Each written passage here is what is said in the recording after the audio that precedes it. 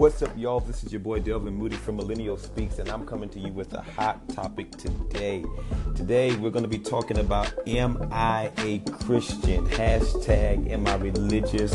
And talking about the intersectionalities of millennials who are dealing with spirituality and religiosity and Christianity and really just dealing with walking through this life, this spiritual journey, and trying to answer questions as to what am I and identity. And so today, I'm going to be joined with my brother, Luther Robinson. We're going to talk and have a candid conversation very briefly about, am I a Christian? Let's talk about the intersectionalities of faith and being a millennial. This is going to be good. Stay tuned. You don't want to miss this.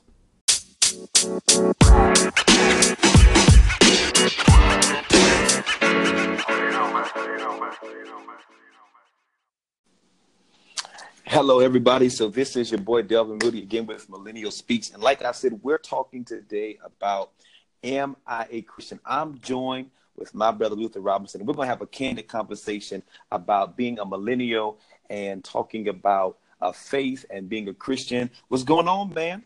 What's going on, brother? How you doing? I'm doing wonderful. Listen, so let's give some context as to where this conversation comes from. I think about last week, we were having a conversation on Facebook talking about religion versus relationship, and really exploring the intersectionalities, or really the problems, if you will, of identification. Let's talk about religiosity, relationship. Man, what's your perspective? What's your thoughts on it?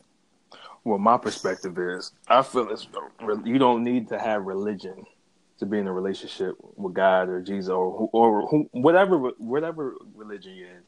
I feel like, religion to me is the practices and the rituals, lack of a better term, or the traditions of that religion that you practice, that you go forth doing every day, to uphold that religion. To me, a personal relationship with Jesus or God, whatever religion you obtain to, is simply that personal relationship between you and that deity.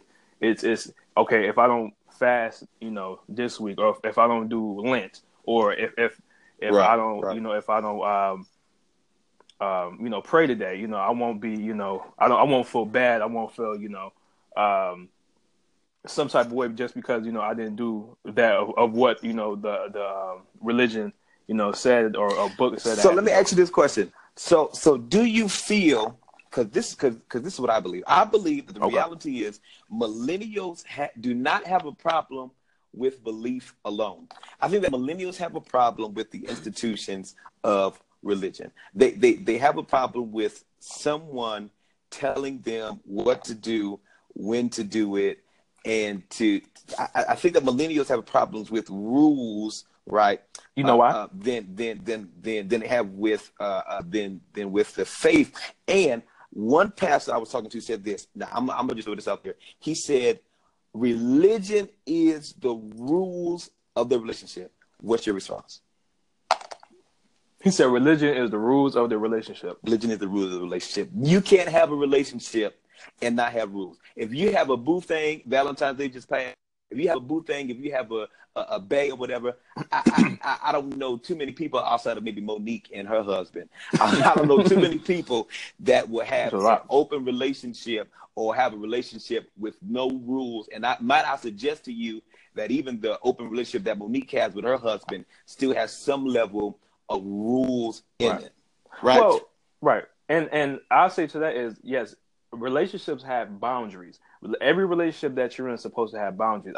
When I say rules, I feel as though you're trying to hold somebody bondage or hostage. That's my idea when I hear, when somebody says, "Oh, you can't do this, you can't do that." What I'm saying is, with relationship, you have the freedom, you have the just like God gave us free will.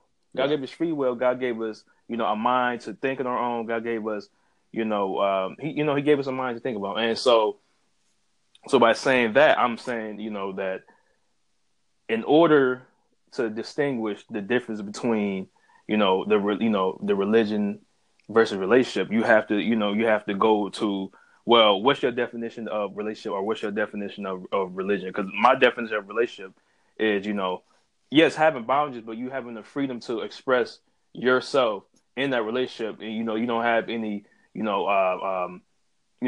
like I say, any feel like you're in bondage, or I can't do anything just because if I do, I feel like that's the thing. I think religion says to me that if I do this, then Right. I'm going to hell, or I'm not going to be accepted by God because I did this. Relationship says to me that Relationship. if I do break this ritual, if I do break this law, then I can go to God myself and be like, God, I'm trying, and I'm struggling with this. What can I do? Give me a direction. What can I do in order to get back on track and not do when I'm struggling with to do anymore. Wonderful. So you suggest, right, that relationship has a little bit more leeway. Okay. So Yes. listen. All right. So listen. So I'm gonna ask this now. Millennials, right? Millennials are social people. Right. Millennials are generally professionally driven, but they're also social people. Now, one of the problems that I think that we have in this generation, and really in the church, and hopefully to my listeners, I'm sure that there'll be some drama or some trouble after this, but I would argue that I don't care. a lot of millennials are turned off by the church because they're not socially active. A lot of millennials are turned off because they're not socially active. Mahatma I Gandhi agree. said, I would be a Christian if it were not for Christians. And that's a true statement. I Now, love that. I love I that. would be a Christian if it were not for Christian. I think millennials are some of the most blunt, keep it 100 people Oh yeah. generation in the world, and we're not going to brown up. We're not going to say what we don't feel, and we're going to say exactly what we're going to say, what we mean, and we're going to mean what we say. And I personally believe Exactly. that one of the major problems is that on Sunday morning they're hearing a gospel that God can deliver, God can save, God can provide, God will do that. But then a lot of millennials go back to communities where they're socially conscious, and they look at pastors who are supporting Donald Trump, pastors who are supporting Republican, policies that are negative and that are really marginalized Right. a lot of poor and disenfranchised and minority people. Now, of course, I'm not going to be partisan on the show, but I am going to say that, a lot of pastors, I think they need to look at their Bible again for some of the stuff that they're supporting. But still, Yes. yet, Walter Rauschenbach, a Rochester native, coined this idea of a social gospel, and he believed in this theology. He believed that that the gospel and that the message of Christ should compel Christians, right? Should compel Christians to be socially active, like their duty as a Christian is to not be in the church alone, but is to be socially active. And bro, I'm glad you said that's the issue right there. The church is not socially active anymore. The church stays within the four walls. In this day and time, in the 21st century, I feel like the church has failed the community. I just feel that way, and I feel like a lot of people. Now, hold on, wait. The church has failed the community, brother. You got to talk about that more. The church has failed the community. Please the church elaborate. has failed the community. It's a lot of stuff that's going on with the school shootings, with the LGBTQ. Excuse me, I know I'm not saying it right, but y'all excuse me. LGBTQIA. LGBTQIA. We got y'all that's listening. LGBTQIA. Thank you. I don't want them to come at me. Right. But that group and it's a lot of things going on with that group and just even still with the taboo topic of sex and just it's a lot of issues that our generation is saying, okay, these new these new issues are coming in the forefront, but the church is silent about it, or the church don't have any explanations on those type of topics, just because I feel like the church don't know where to begin, or they just saying, well, pray, or this, or God said this, God said that. Okay, but that's not every church. That's not every church. Because you have some ministries like Elevation Church in North Carolina, like Bishop T.D. Jakes, and you have some ministries, even local churches, that really care about people, and they may not be the most eloquent, but they care about people. But I think another thing is that a lot of millennials think that we know everything, and we think, Okay, and we come, and we, I mean, come on, we come and we say you serve a right man's God. We are like the Neo Nation of Islam, where or any other African American religion that says you serve a white God, you pray to a white Jesus, right? And so that becomes problematic for some millennials, and I don't want to angle it at African Americans, but I am coming from that perspective of the minority millennials, right? But a lot of millennials are saying, even without color, you pray to a God or to a deity or to a higher power that has not answered. And so what a lot of millennials have ultimately, a lot of millennials and young people have lost their faith. Now, I know you personally, but of course, those who listen to me, I know you personally. Right. I think you're a person of faith, but I think that you have lost your Christianity identity. So how do you grapple with being a person of faith per se? Not even now. We can argue about that theologically, because I would argue with you about what type of faith do you have if you don't believe in Christ. But anyway, but you consider yourself to be essentially agnostic. You have a faith that there is a God, but you don't really identify yourself as Christian. How do you deal with that as a millennial? Lord, let me just say this. Yes, you're right, but also let the listeners know, because I don't want them to think I'm an atheist or nothing like that. I ain't no atheist. Darn near, brother. I'll have no problem with atheists, but I'm not an atheist. I believe in Jesus. I believe in his teachings. I believe in what he stood for, and I believe. But you're not a Christian. How? But I'm not, bro. And this, okay, hold on. Right. I'm about to explain. I am not a Christian, like I said, because I don't hold up the traditional values of what it is to be a Christian.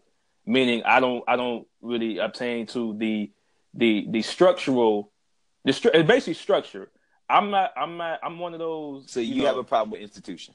I have a problem with institution. I have a problem with the structure and the overall, I guess you can say, message that the church in the 21st century is conveying about Christianity and who Jesus was. What's that message? What's that message? And the message is it hasn't changed. And the reason why it hasn't changed is because and that's the problem with me. I feel as though every new generation right has different issues right that needs to be addressed at that time. And what I mean is, maybe in the Bible, I feel like certain things in the Bible can't be addressed for now, because like I said, the LGBT. You say certain things in the Bible cannot be addressed? cannot address the problems that we facing today. I disagree. So you disagree? I absolutely disagree. The Bible can address everything that's going on now. Now listen, you may not like the way it addresses, but it can address. It can address. Doc, it can address. It can address. But okay. I understand what you're saying, because okay, like I said, we pretty much two sides of the same coin, right? Pretty much, you know what I mean. I still believe that's a part of me. I grew up Pentecostal. I grew up, in the black church, so I'm always gonna uphold those. I'm always gonna have that in me. You know what I mean? But I feel as though the technology and the knowledge and we can get knowledge and everything so fast now. It's like when we hear the preacher, it's not like back in the our parents' days where they took basically what the preacher was saying verbatim. Like they took it, that's the word of God and that's it. Not like now we can go and research, go and Google, but nothing but 5 seconds and get on there and search. Well, what the pastor said this. Well, hold on now. This scholarly source says this is that and this is this. Well, what is my pastor saying, or what is this leader saying? So I think it's a matter of us saying, okay, we hear what you're saying, but we want to know this, that, and that. We're not gonna just take, okay, this is that. Why does this derive from? Like, where did this come from? Like, how did we get to this point in this certain topic, or this certain certain thing that we're trying to figure out? Because I think that's where millennials, like me, struggle at, or that's where we, trying to find, I say the truth or the answers to the questions that we have, because the pastors or the leaders that we're trying to, we actually are not really giving us the answer that we feel like that's necessary to the topic that, that we want, or the issue that we want to, know. I think there are some churches that is true, but I think there are other churches where that's not true. But listen, let's wrap it up. I think we've had an in conversation about this. Yes, we certainly have not even touched the subject, and I think we can do a whole series talking about faith and millennials and the social gospel and spiritualism and spiritual journeys. This will not be the last segment, but I definitely want to end with this note. I definitely want to end with something that Bruce Lincoln talked about in his book in dealing with 9/11, and how a discourse and practice came into play in regards to those Muslim brothers and how that really affected our nation. And so one of the things that Bruce Lincoln talked about is he talks about our belief and how our belief must in some way and generally oftentimes affects our practices, even if we know it consciously or not. And so to the millennial out there that's questioning and wondering, are they a Christian? Are they a believer? I would just ask and admonish you. That's a big biblical term. I would admonish you to maybe pray, to maybe seek, to maybe get that moral center and look into yourself and figure out your own truth and to live your own authenticity. I'm excited about this next podcast we're going to be talking about. We're going to go a little bit deeper, but for now, thank you for joining Millennial Speaks. JR, thank you for being on, man. Yes, sir. All right. Now take care. Thank you for listening to Millennial Speaks. It was an amazing conversation, and the reality is we didn't even touch the surface. So many millennials deal with this question of, am I a Christian, of identity, of am I religious or non-religious? I believe in God, but I don't necessarily like church or the institutions of church. And so many millennials deal with this question of faith each and every day.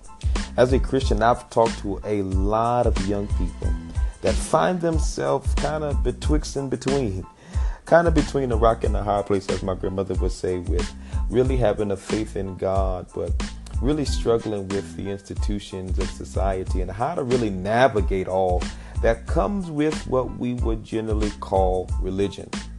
The reality is today's conversation was not just about if you can be a good Christian or if you were Christian or not, but it really was, I think, talking to a greater audience of millennials that are dealing with faith, dealing with issues of their religion, and simply trying to be the best that they can be, both morally and consciously.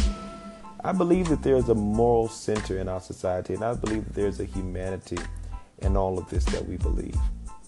So whether you choose to spend your Sunday mornings in church singing hymn on page 395, or if you choose to spend your time praying at the mosque on Friday evening, or if you choose to go to synagogue and have Shabbat dinner with family, friends, and loved ones, I think the main thing is to be conscious that we are all global citizens, that we all share this lovely world together. Millennials, I believe in you. I believe that we can change the world collectively together. Thank you for listening to Millennial Speaks. We'll see you soon.